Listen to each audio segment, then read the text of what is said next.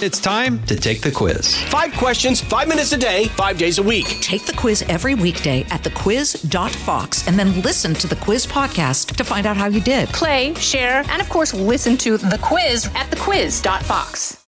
Previously on Fox News Rewind, 9/11. Osama bin Laden was born in Saudi Arabia to a very large, wealthy family. John O'Neill was doing as much as he can to convince people in Washington, to convince people in the FBI chain of command that the focus should be on Osama bin Laden. Simultaneous explosions at U.S. embassies in Kenya and Tanzania left more than 200 people dead and more than 5,000 injured. The United States launched an attack this morning on one of the most active terrorist bases in the world. It is located in Afghanistan and operated by groups affiliated with Osama bin Laden. It's with 2 suicide bombers that blew a 40 by 40 foot hole in the side of the ship. Airplanes have been his terrorist weapon of choice in the past. The people who knock these buildings down will hear all of us soon. These carefully targeted actions are designed to disrupt the use of Afghanistan as a terrorist base of operations. It was during that ceasefire that Osama bin Laden, we are told, made it over the White Mountains into Pakistan. There can be no safe haven for Osama bin Laden. Episode 6, Operation Neptune Spear. The best information we have, and this information is brand new, just within hours, is that Osama bin Laden escaped during the phony ceasefire last week. It was during that phony ceasefire. It was always a ruse. They never intended to surrender. It was always a ploy. It was during that ceasefire that Osama bin Laden, we are told, made it over the White Mountains into Pakistan. I think in our coverage, we're finding the leadership was an important question. Chief political anchor and executive editor of Special Report on the Fox News Channel, Brett Baer. And one that, the military couldn't answer. I mean, they thought they had him a few times, and they couldn't give us enough of the intel that where they thought he was. But we were spending a lot of time and focus in the mountains there in Tora Bora. I pledge to all of you that I will do everything in my power to fulfill the oath that I have just taken. Thank you very much. Well, fortunately, we did have better coordination of intelligence. Former White House Chief of Staff, CIA Director, and Secretary of Defense, Leon Panetta. So when I became CIA Director, there really was an effort to try to better coordinate information among the different intelligence agencies and to share that information. But there was no question in my mind that the most important mission we had was to make sure not only that we went after those responsible for 9/11, but that we did everything possible to make sure that the United States would not again be attacked by terrorists as they did on 9/11. Osama bin Laden. Law enforcement officials say the Saudi exile is at the center of a web of international terror that reaches from the Mideast and Africa to Europe, the U.S., and throughout Asia. But his exact whereabouts in his adopted country of Afghanistan is anybody's guess. It was one of these great sort of investigative journalist, detective stories. Fox News senior foreign affairs correspondent, Greg Palcott. Where is he? It almost reminded me of the old Elvis sightings stories, looking for Elvis Presley coming back from his grave, but we kind of didn't think he was in his grave. There were stories that he was ill. There were stories that he was incapacitated, and I think they were actually correct. In Tora Bora, after they were surrounded by the U.S. troops, former FBI supervisory special agent Ali Soufan. He sent a couple of his bodyguards carrying his satellite phone in order to kind of like us focus on as if he's going in one direction, and he took only 2 of his very trusted bodyguard, and he escaped in a totally different direction. He ended up on the Afghani-Pakistani border from Pakistan. He went to a location that was set up to him by Khalid Sheikh Mohammed. He stayed in that location for, a few for a period of time. Bin Laden's narrow escape from Tora Bora was a devastating blow to the intelligence community. Co-director of the Center for International Security and Cooperation at Stanford University, Amy Zegert. It was clear we were close. Bin Laden thought he was going to get captured. He wrote his last will and testament. A fantastic team of U.S. Army soldiers in 2004 in around Host, right around the same stomping grounds that just 3 years prior Al-Qaeda was using as a base. So they were going over, but they realized they were right up against the border with Pakistan. And I remember one of the young soldiers, pointing over to me and saying, Pakistan's over there. We kind of think he's over there, but we can't go there. My mission directly from the President of the United States was to do everything necessary to go after and find bin Laden and bring him to justice.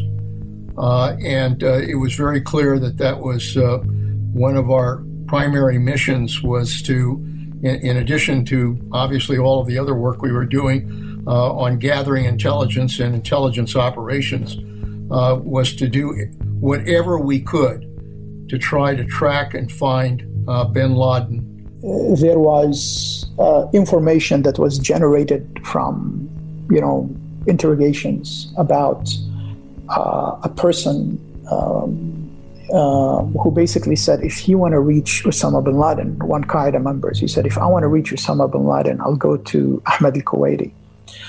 Now, that was very interesting because Ahmed al-Kuwaiti was always the courier of Osama bin Laden. Ahmed al-Kuwaiti was always thought of as not important. And Khalid Sheikh Mohammed, after he was tortured, after he was, he went through 183 sessions of waterboarding, he continued to say, first, he doesn't know where bin Laden is, even though he's the one who picked up the location where bin Laden has to stay. And also at the same time, he continued to say that Ahmed al-Kuwaiti is a nobody, even though Ahmed al-Kuwaiti is exactly like him, a Baluchi, Pakistani, born in Kuwait, and KSM personally selected him to be the courier of Osama bin Laden. So some smart analysts at the CIA were like, why KSM, after all this, still trying to protect al-Kuwaiti and fool us that he's not important? It was a challenging effort. For 10 years, a lot of leads had been followed that led nowhere. And there were even some that had kind of given up on the hope of ever finding bin Laden. In August of, I think it would have been 2010, I had assembled a task force at CIA to do nothing else but to focus on the hunt for bin Laden, and they did that. And they were looking at a number of different strategies to try to see if we could find a way to locate bin Laden. So they started following al-Kuwaiti, and Kuwaiti eventually led them to the location where bin Laden is staying at in Abbottabad. We were having a staff meeting at the CIA, and they asked to stay back because they had something to tell me. And so they did, and at that point they said that they had located these couriers in a town called Peshawar in Pakistan, and using surveillance had tracked them to a compound in a place called Abbottabad. There were various well-placed stories that he was somewhere up and down, mostly up and down that border between Afghanistan and Pakistan. But no one would believe that he found his final home in a town that is not exactly the equivalent, but an equivalent of, well, as if he was living in the village of West Point, a couple miles away from the West Point campus. Absolutely, Abbottabad is the name of the town. Absolutely unbelievable. And when they saw the compound that these couriers drove into, it immediately raised their interest because the compound was about 3 times the size of other compounds. It had 18-foot walls on one side, 12-foot walls on another side, barbed wire at the top. And most interesting, it had a 7 to 8-foot wall on the 3rd floor of this compound. Abbottabad is kind of a as close as you can get in Pakistan to a tourist area where people retire there because of the beauty of the mountains. And so to have a 7 to 8-foot wall on the 3rd floor raised some real issues as to why that was the case. We then were able to determine that there was a family that was located on that 3rd floor. We checked the clothes on the clothesline and determined the number of members of the family that were there, and it matched the number of members that we knew were in the bin Laden family. When that information was provided to me, it really was clear that for the first time in 10 years, we finally had some breakthrough information on where bin Laden could possibly be located. Everybody had their own opinion. Co-anchor of Fox News Channel's America's Newsroom, Bill Hemmer. And nobody quite knew. There was a place east of Kandahar called Tarnak Farms, which we all came to understand. That's the video you see of the guys diving through tires in the dust and practicing their aims with their rifles, etc. That was the terror camp for Osama bin Laden. There was a place many, many hours away to the north and east in the Afghan mountains along the Pakistan border called Tora Bora. And there were routes and passageways that we now well understand that villagers would help transport you through these towns at whatever altitude you needed, 15,000, 18,000 feet. You pick it, they will take you there.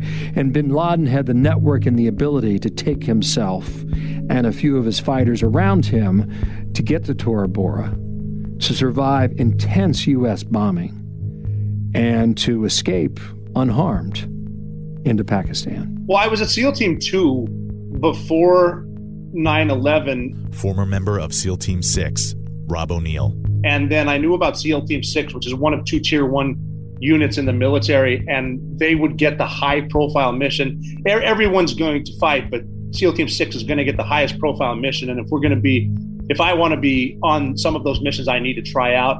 And it took a couple of years after September 11th to get to SEAL Team 6.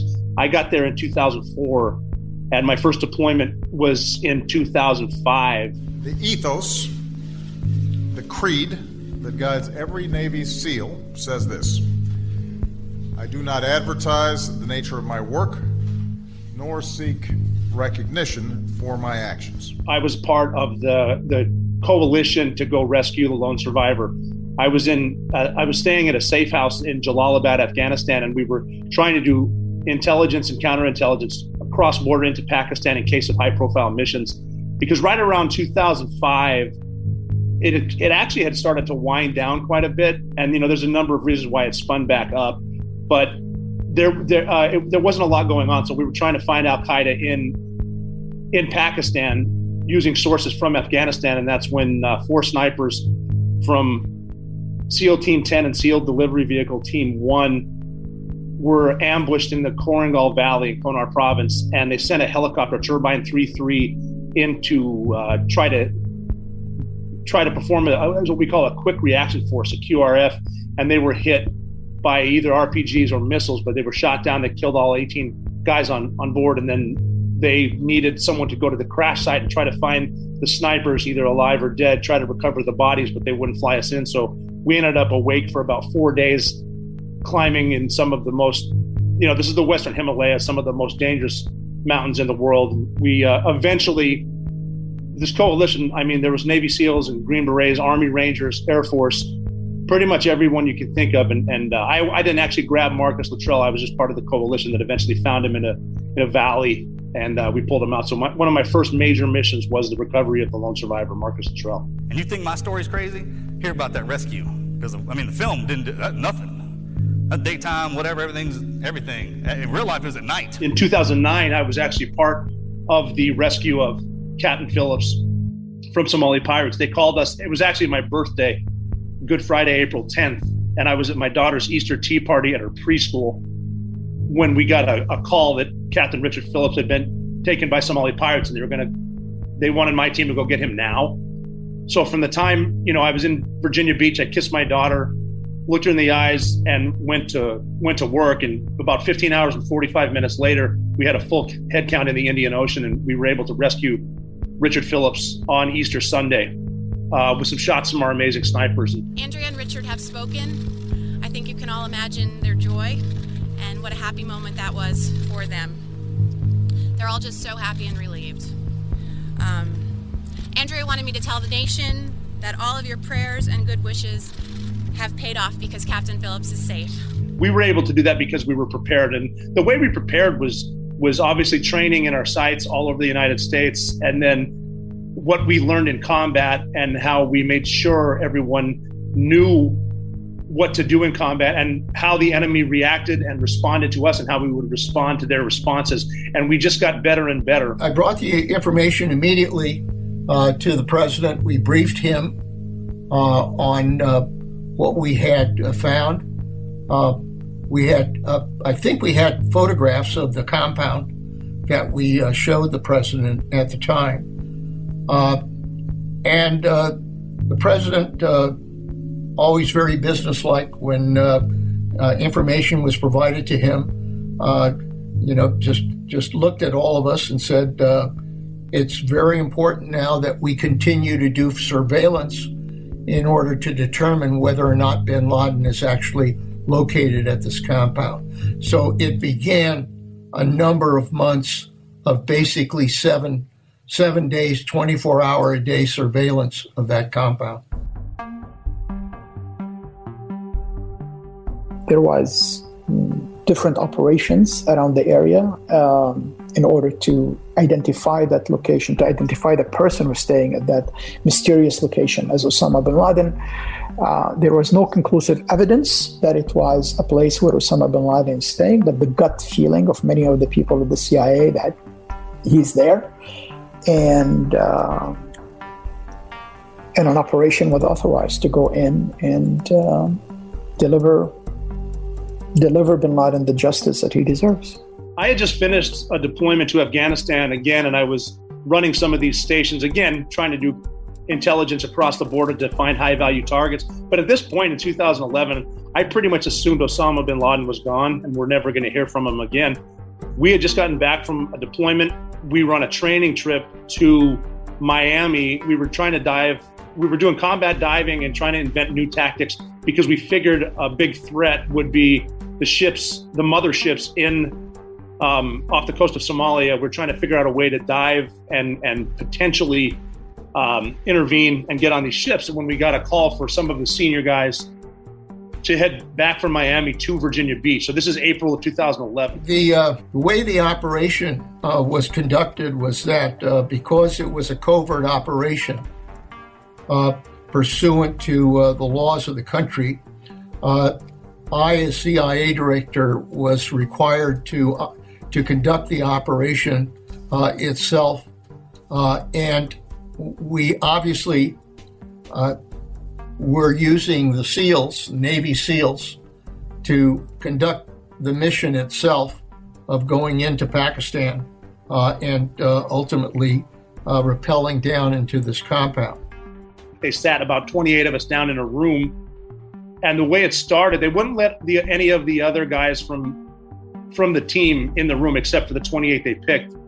And the way it was presented to us was, we found a thing, and this thing is in a house, and this house is in a bowl, and this bowl is in these mountains in a country, and you guys are going to go get this thing, and you're going to bring it back to us, and you're going to show it to us. And that's how it started. And so we asked them, what's the thing? And they said, we can't tell you. Well, where's the house? Can't tell you. What country is this? We can't tell you. How are we getting there? We can't tell you. We assumed, because it was right around the Arab Spring, where people started rising up against their government, started in Tunisia, worked its way over to Egypt, and then into Libya. We assumed they had found Gaddafi. So we were getting our gear ready all week for Libya. And then they brought us to a brief that Friday, and they said, go home, have a night with your families and come back Sunday, and we'll tell you what's going on. The mission itself obviously had a lot of risks, and it was a tough decision for the president to make because there were a lot of questions about how much opposition we might run into since we weren't telling the Pakistanis about what we were doing. Also, whether or not bin Laden was actually there, even though we thought we had some pretty good intelligence from his couriers that he might well be located there. We never had 100% information on his location. So there were a number of risks involved in the operation. From the Fox News Podcasts Network. Stay on top of the latest news and information from Fox News. Listen and download the Fox News Hourly Update on your time. The trending stories you need anytime you want it. Listen and download now by going to foxnewspodcasts.com. When we came back to work on Sunday, we got in vans. They put 4 guys per van, and we were driving down. I was in the back of the van sitting next to my boss, and I said, this isn't Gaddafi. They found bin Laden. And he looked at me and said, that's exactly what I was thinking. And we started to compare notes. We finally got down there to this base in North Carolina. We walked into a room. They had armed security. They locked the door. They didn't let the security guys in. And the commanding officer came in, and I'll never forget him saying, the reason you guys are here is because this is as close as we've ever been to Osama bin Laden. They brought in the team from the agency, the 3-letter agency that found him. They explained to us in depth how they found him. And I'll never forget, there's a woman that's the famous intelligence officer. They called her Maya in Zero Dark 30. And it seemed really legitimate the first time I heard anyone say the word Abbottabad. And that's what she said, Abbottabad, Pakistan. And it's like, wow, this is real. They found him. And, they had a site set up where we could train. They had models that we could look at and discuss contingencies, but the training was more of just to show the powers that be, the people making the decisions, that we could do it. So on the day of the operation itself, we had established an operations headquarters at Langley at CIA headquarters. And I was located there at Langley, along with not only my key staff, but we also had the head of Special Forces who was there as well. And we were in direct communication with Admiral Bill McRaven, who was the commander of the SEAL mission that was actually conducting the operation itself. And at the same time, we were feeding that information to the Situation Room in the White House, where the President, Secretary of State, the National Security Advisor, Secretary of Defense, and other key players, that's where they were located. So we were essentially feeding that information to them as the mission proceeded. And so we trained for maybe two weeks, some in North Carolina, then we went out west to another place, trained there, and then we forward staged to Jalalabad, Afghanistan, where we have an airfield. And we were basically waiting for what we call the green lights, because there was a few options: bombing the place, a couple different types of munitions, and then us. And then we did get the call on a Friday night that we'd been given the green light, and we were either going to go Saturday or Sunday. President Obama had been at the White House Correspondents' Dinner that night. Fox News Sunday anchor Chris Wallace. Cracking jokes, lacerating Donald Trump over the birther conspiracy. No one is prouder to put this birth certificate matter to rest than the Donald. And that's because he can finally get back to focusing on the issues that matter. Like, did we fake the moon landing? See, but he was there as if he had nothing more on his mind than attending a black tie dinner. We got a brief, the final brief from Admiral Bill McRaven, who I'm convinced was born to give that brief and to be the overall commander of the mission. We after the brief, we got our gear ready. We had a fire going out in the fire pit. We'd been to this base quite a bit, kind of talking through everything, and then we put the gear on. I was able to make a few phone calls home. Our families didn't know where we were; they just knew that we were somewhere. And I called pretty much everyone on the list and basically sort of told them goodbye, but I didn't want to violate any of the secrecy. They could kind of tell something was up. These SEALs were going into Pakistan in the middle of the night, 2 helicopters. It took about an hour and 40 minutes for them to go from Jalalabad in Afghanistan, the base there, into Pakistan to get to the compound. We got on the helicopters and we launched it. We knew it was a 90-minute flight to get to the compound, to get to Osama bin Laden's house. 90 minutes to get there, but we didn't know if the technology worked. We didn't know if Pakistan has some pretty good air defense systems. We knew that if they spotted us, they could shoot us down, but we also knew that worrying about getting shot down wasn't going to stop the missiles. And I've learned early on in life, if your worries aren't going to affect any outcome, stop wasting your energy. I'm sitting on a tripod camping chair in this helicopter, and guys all around me were doing different things. Some guys put in headphones and were listening to music. Some guys fell asleep, which I found pretty incredible that they were actually asleep on the ride to bin Laden's house. And I was counting. I learned as a sniper to keep your mind occupied, count from 0 to 1,000, and then count from 1,000 to 0. And I had the dog Cairo laying next to me, and I was counting.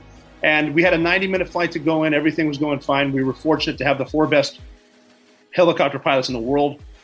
We banked to the south 80 minutes in. So we're 10 minutes away from bin Laden's house. We banked to the south. And I know it sounds Hollywood, but in the middle of counting, and I still don't remember how I remembered verbatim this, but I was counting. I was like 556, 557. Freedom itself was attacked this morning by a faceless coward, and freedom will be defended.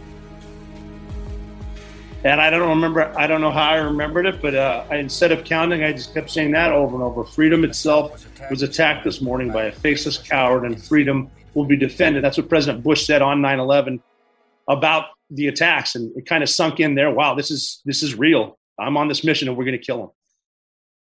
The scariest moment of that mission was when the helicopters were located over the compound.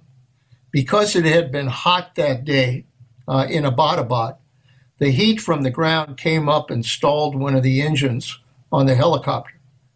And there was, thank God, a great pilot who was able to settle the helicopter down, even though the tail went up on one of the walls around the compound. And I remember at that moment, with, my stomach in my throat at that point, asking Bill McRaven, what the hell's going on? The only time the perfect plan exists is in the planning room. Once you go to do your job, it seems like something will go wrong. And naturally it did. My team was supposed to go to the rooftop of the main building after we dropped off some snipers, a guy with a machine gun, the dog, and an interpreter. And as soon as we dropped them off outside, the helicopter, my helicopter that I was in, went up to go to the roof and then came right back down. And I didn't know it at the time, but the first helicopter had crash landed in the front yard. The pilot flying that one realized at a point there was too much of an updraft and he had to put it down in the front yard, which he did. My helicopter pilot was basically telling us, get out now. And it did, again, I remember putting a foot down on the ground and just thinking to myself, I guess we start the war from here. Bill, to his credit, never missed a beat. He said, we've called in backup helicopters. They're going to come in. We're going to breach through the walls of that compound. The mission is going forward. We knew that as I was looking, so we're outside of the house. I was looking at the house. Off to the left, there was double doors that we knew were there, so we were going to go to that. We put a bomb on it. It was a 7-foot charge of C6, which is a lot of firepower. Put it on the door, blew it up, and it opened like a tin can. But behind it was a brick wall.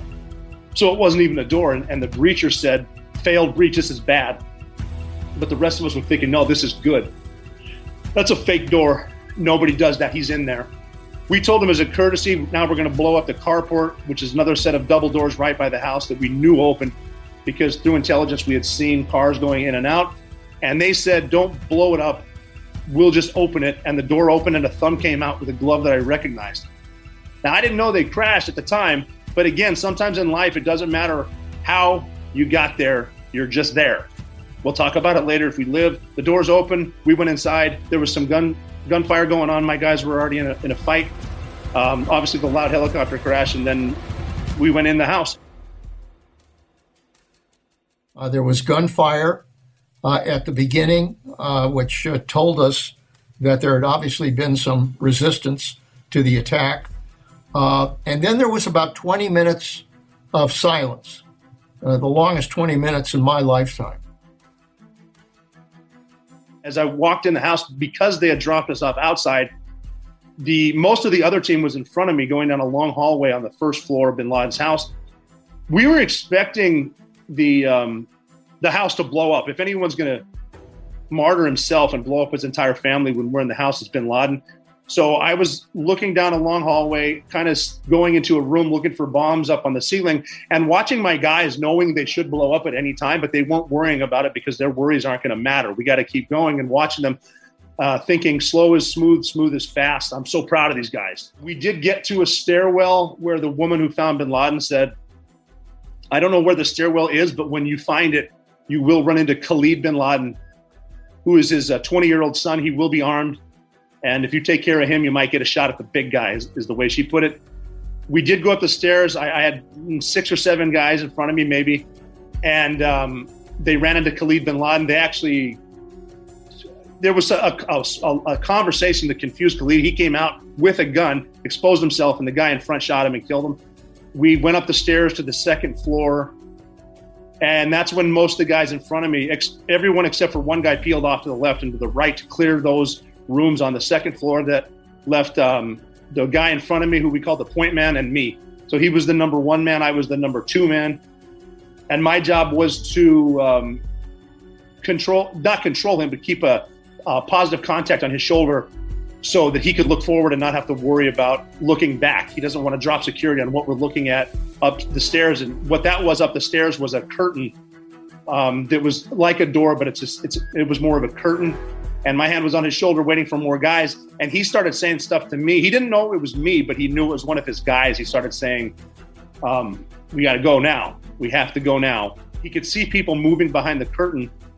And he was assuming those were the suicide bombers. But we can beat them if we go now. And he convinced me to go. I gave him a squeeze. And I remember I can close my eyes and see it anytime I want. And in my case, it wasn't bravery. It was more of okay, we're going to blow up now. I'm tired of thinking about it. So we went up the stairs. He moved the curtain out of the way, and he pushed back who he thought were suicide bombers, which is just incredible gallantry. If he'll blow up, he'll absorb the blast for the guy behind him to get the shot. So he sort of tackled those people. Because he went straight, I went right into an open door, and 3 feet in front of me was Osama bin Laden standing up. He had his hands on his wife, Amal, on her shoulders, who was right in front of him. And I don't know if he was using her for a shield, but I remember looking at him thinking, he's taller than I thought and skinnier than I thought. That his beard is gray, not that dark you always see on TV, but he's not surrendering. He's a threat. He's got to be wearing a suicide vest. And all this happened in about a second. And I had to treat him as a suicide bomber, which is to shoot him in the head, which I did twice. And then he fell down, and I shot him again. Bill McCraven came across and said, I think we have a Geronimo, which was the code word for getting bin Laden. And there were a few more minutes, and he came back and said, we have a Geronimo, which meant that they had gotten bin Laden.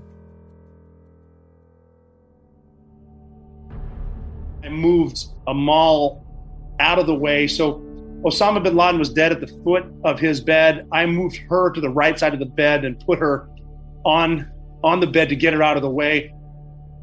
His 2-year-old son was there, and I remember looking at this 2-year-old son and thinking, as a father, this poor kid's got nothing to do with this. And I picked him up and I put him on the bed next to his mom. Other Navy SEALs were now coming in the room, and I was standing there. One of my guys came up to me and said, are you okay?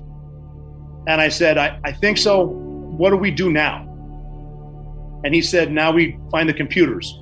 We do this every night, hundreds of times. And I said, you're right, I'm back. Holy crap. And he said, yeah, you just killed Osama bin Laden. Your life just changed. Now let's get to work.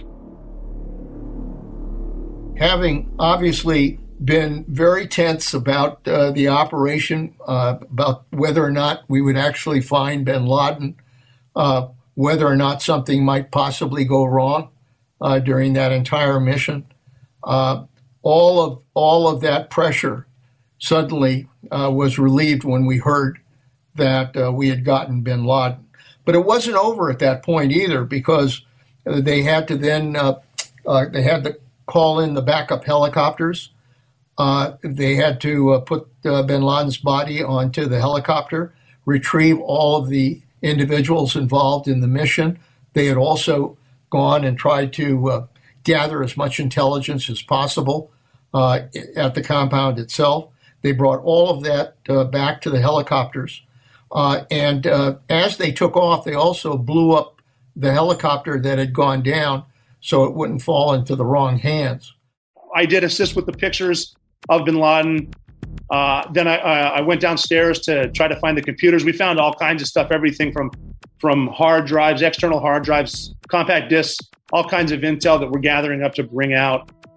We put it in bags, and then certain people are in charge of the bags, and they're going to bring it out. I went back upstairs. They had put bin Laden in a body bag, and then I helped 3 other guys carry him out. We walked him down the stairway, walked him out in front of the house, and then it was time. Now it's time to get going. Now it's time to leave. We survived the mission that we weren't supposed to survive, but now we can leave. And I kind of went back in. We're gathering the guys up like, hey, it's time to go. We got to figure out how to blow up this helicopter in the front yard, and we got to call another helicopter to come get us, which they did. 2 guys went outside, put explosives on the helicopter and blew it up. We called in another, a Chinook, a big Army helicopter. They flew in, and it's kind of cool to think about on this mission to kill bin Laden. SEAL Team 6 actually rescued SEAL Team 6. They came in. The helicopter that we flew in on, the first group got on with the body, and we got on the second helicopter and flew out. We were concerned once the helicopters got back in the air that the Pakistanis might very well scramble their F-16 fighter planes. So we continued to be nervous. So now we're leaving on a mission that we're supposed to die.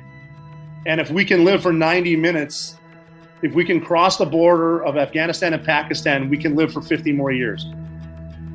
And now we're flying, and flying as fast as that helicopter can go. Now we can be shot down by Pakistan. If they scramble jets, are going to shoot us with missiles. They got to know something's up. But worrying about the missiles again isn't going to help. So we were just sitting there on a helicopter, and I started my stopwatch, and I'm watching the minutes count up. I got to get to 90 minutes. But it's been 10 minutes. Now it's been 20 minutes. It's been 30 minutes. Now it's 40 minutes. Now it's 50 minutes. And I love sports analogies because, just the whole teamwork mindset is, 50 minutes in, it's like watching a no-hitter get pitched at the top of the 7th at Yankee Stadium. I'm not going to say anything, but I don't want to jinx him. Now it's been 60 minutes. It's been 70 minutes. And now it's been 80 minutes. Then my favorite sports analogy is Miracle on Ice, when the Team USA hockey team's beating the Russians and you can hear them counting down. It's in Lake Placid. A game they're supposed to lose big, but they're winning. And you can hear the crowd, 10, 9, we could still screw this up. We're all nervous, 6, 5. And then 85 minutes in, the pilot came over the radio and said, all right, gentlemen, for the first time in your lives, you're going to be happy to hear this. Welcome to Afghanistan.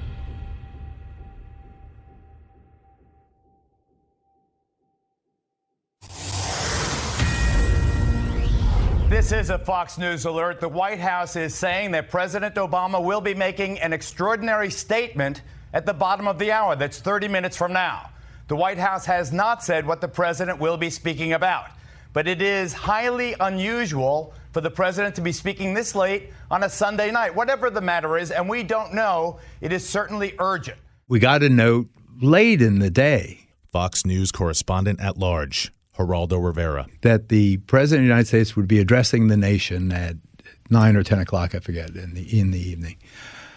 And we started thinking, what in the world would the president of the United States be addressing the nation? What's important enough for President Obama, who's a very laid-back guy who kept a pretty casual schedule, Why in the world would this president be addressing the nation at that hour on a Sunday night? And as the information comes out, our Mike Emanuel, one of the most skilled White House correspondents in this town, is at the White House or is about to arrive at the White House. I'm monitoring all of the wires. We are big hockey fans. Fox News congressional correspondent Chad Pergram. Washington Capitals. And the Capitals were in the playoffs at that stage.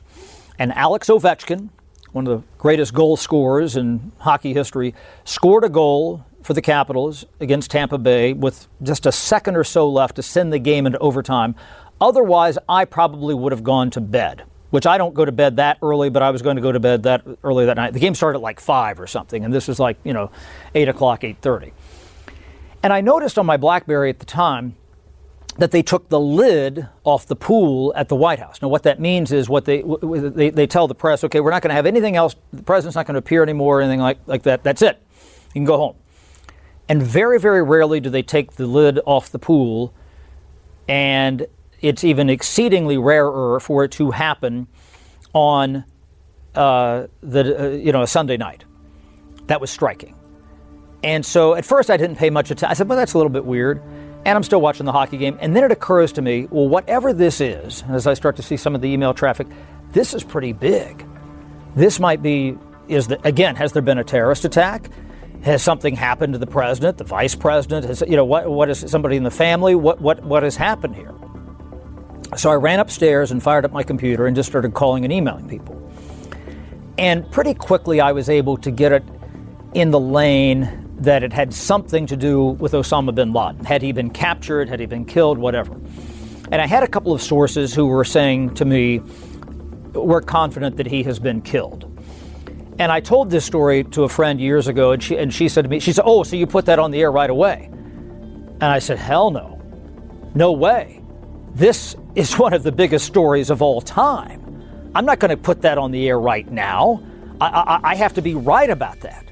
I mean, imagine if you screw that up. It is highly unusual for the president to be speaking this late on a Sunday night. Whatever the matter is, and we don't know, it is certainly urgent.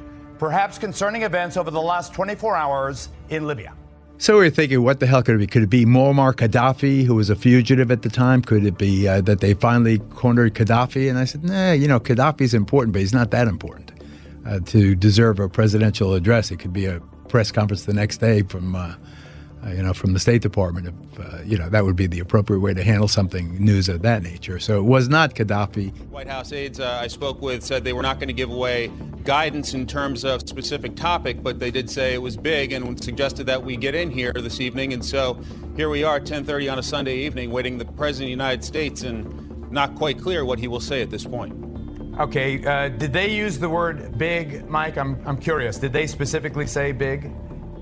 Not exactly. They just said you probably want to get to the White House for this one. So I took that to be very big. So I continued to call and email. Finally, I got somebody who said, call me, this number. I called them.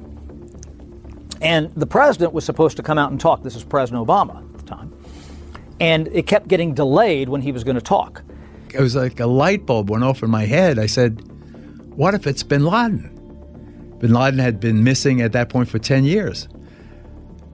And so people started saying, you think? So we started frantically calling, and I speculated on the air that I think it could be bin Laden. And my source said, and again, I've gotten this from other people, but then this is somebody who told me at the time that they had been on the call with the president. So this is a pretty limited universe of people, but that's direct custody of the information.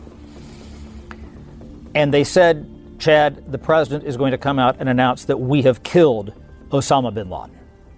We think what? What do we think? If you look at the video, you actually see one of the stagehands in the D.C. Bureau come across, and you hear him off mic, Chad Pergram, and he hands a card to Rivera, and he announces it live on the air.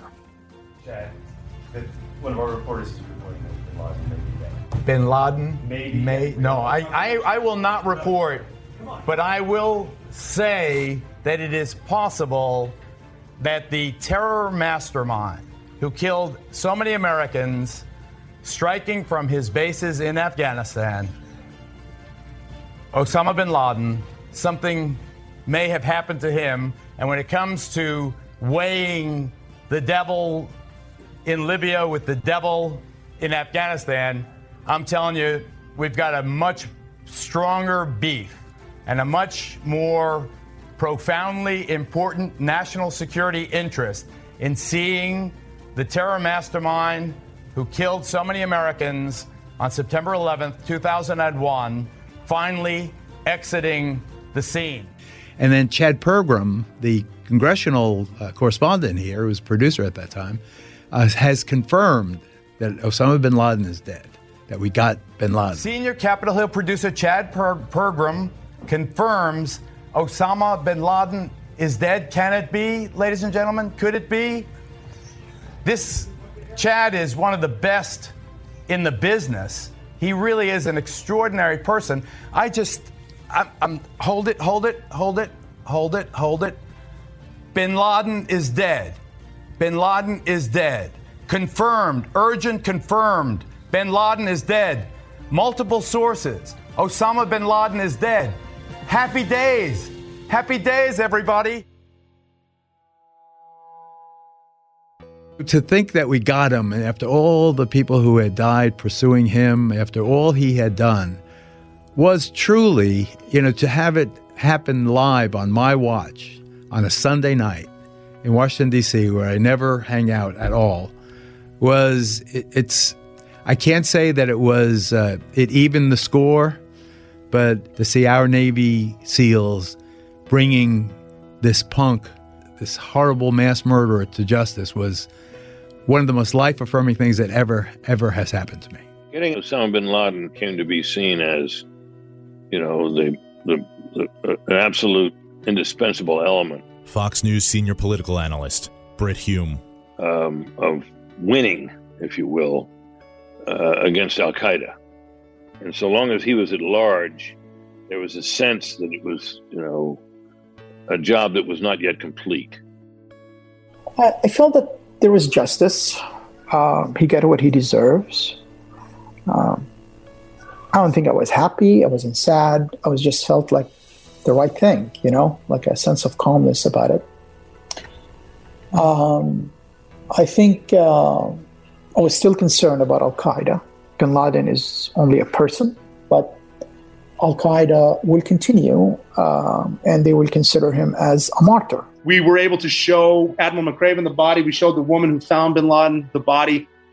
We did transport him somewhere else to Bagram Airfield in a hangar where they had the federal law enforcement, the smart guys doing DNA tests. We confirmed that it was bin Laden. I remember I was in my office, and to me, I slept about 5 minutes. Host of The Brian Kilmeade Show and co-host of Fox & Friends, Brian Kilmeade. I could not wait to get in and talk about it. And to see the celebrations in the street in D.C. and New York, especially in light of the way things now, was a great relief. Remember, you could say what you want about turn the other cheek, but you can't turn the other cheek when they're both still being targeted.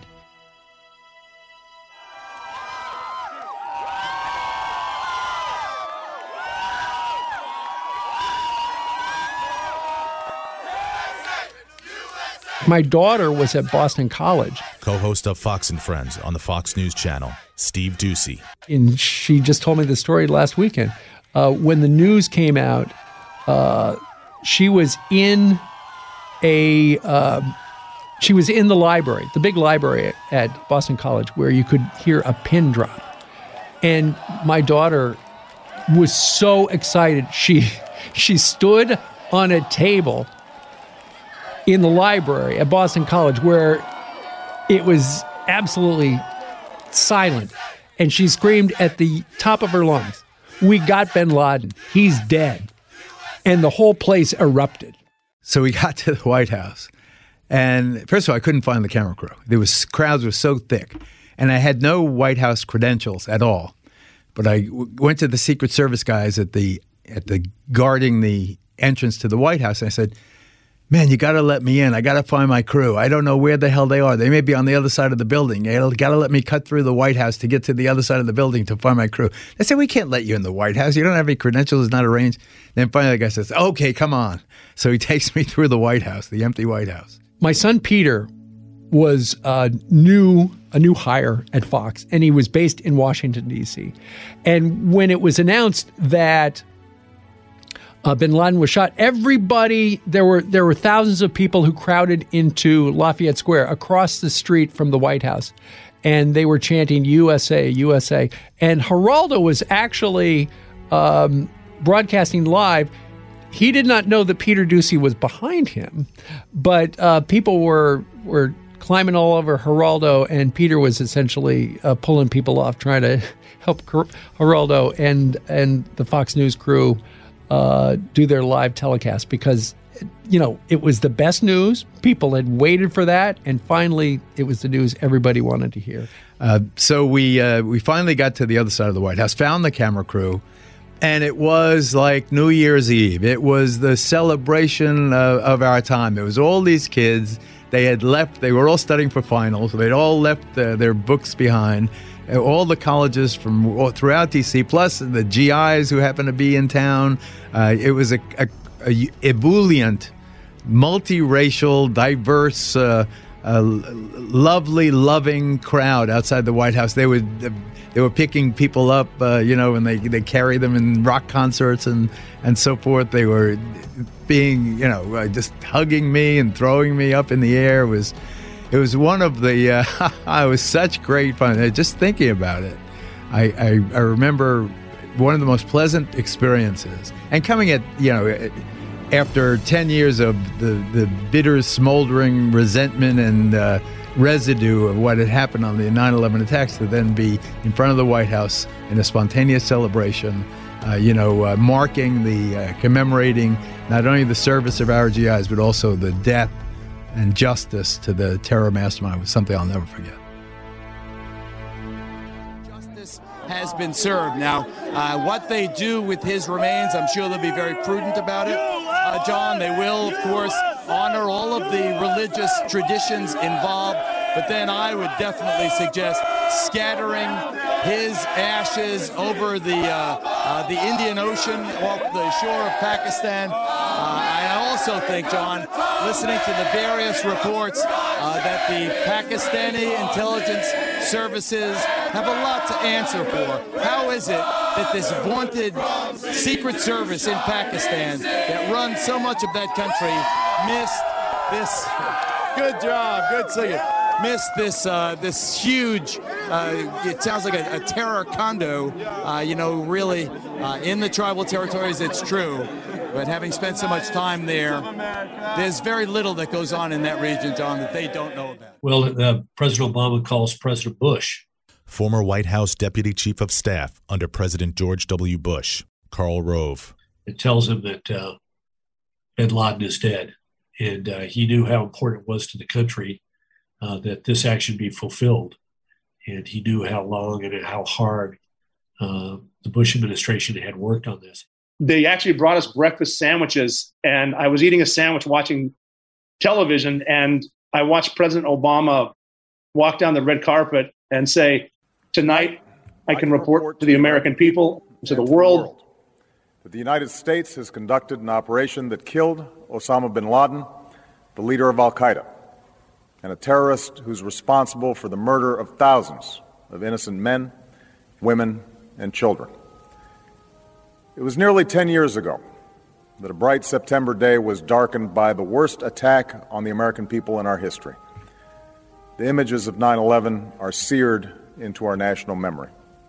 Hijacked planes cutting through a cloudless September sky, the Twin Towers collapsing to the ground, black smoke billowing up from the Pentagon, the wreckage of Flight 93 in Shanksville, Pennsylvania, where the actions of heroic citizens saved even more heartbreak and destruction. And yet we know that the worst images are those that were unseen to the world. The empty seat at the dinner table, children who were forced to grow up without their mother or their father, parents who would never know the feeling of their child's embrace, nearly 3,000 citizens taken from us, leaving a gaping hole in our hearts. On September 11th, 2001, in our time of grief, the American people came together We offered our neighbors a hand, and we offered the wounded our blood. We reaffirmed our ties to each other and our love of community and country. On that day, no matter where we came from, what God we prayed to, or what race or ethnicity we were united as one American family. We were also united in our resolve to protect our nation and to bring those who committed this vicious attack to justice. I heard the president say Osama bin Laden, then I looked at Osama bin Laden, and I thought, how in the world did I get here from Butte, Montana? And tonight, let us think back to the sense of unity that prevailed on 9/11. I know that it has at times frayed, yet today's achievement is a testament to the greatness of our country and the determination of the American people. The cause of securing our country is not complete, but tonight we are once again reminded that America can do whatever we set our mind to. That is the story of our history. Whether it's the pursuit of prosperity for our people or the struggle for equality for all our citizens, our commitment to stand up for our values abroad, and our sacrifices to make the world a safer place. Let us remember that we can do these things not just because of wealth or power, but because of who we are. One nation, under God, indivisible, with liberty and justice for all. Thank you. May God bless you. And may God bless the United States of America.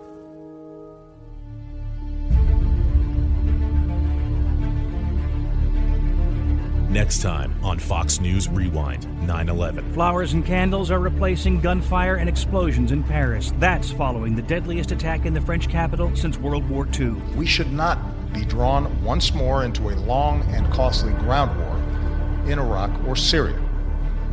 That's what groups like ISIL want. If you're arguing that we shouldn't be anywhere where there's going to be fighting, then what's the point of having a fighting force? It's time for American troops to come home. There are thousands of Afghans and Americans trying to get to safety, many of them having immense difficulty. 9/11 Victims Compensation Fund is something you've all worked on very hard, and the day has come. I can never repay the debt to the first responders who came down and brought stability and humanity. Every day now people wake up wondering, is this going to be a good day or is this going to be a bad day? Because I remember the bad day.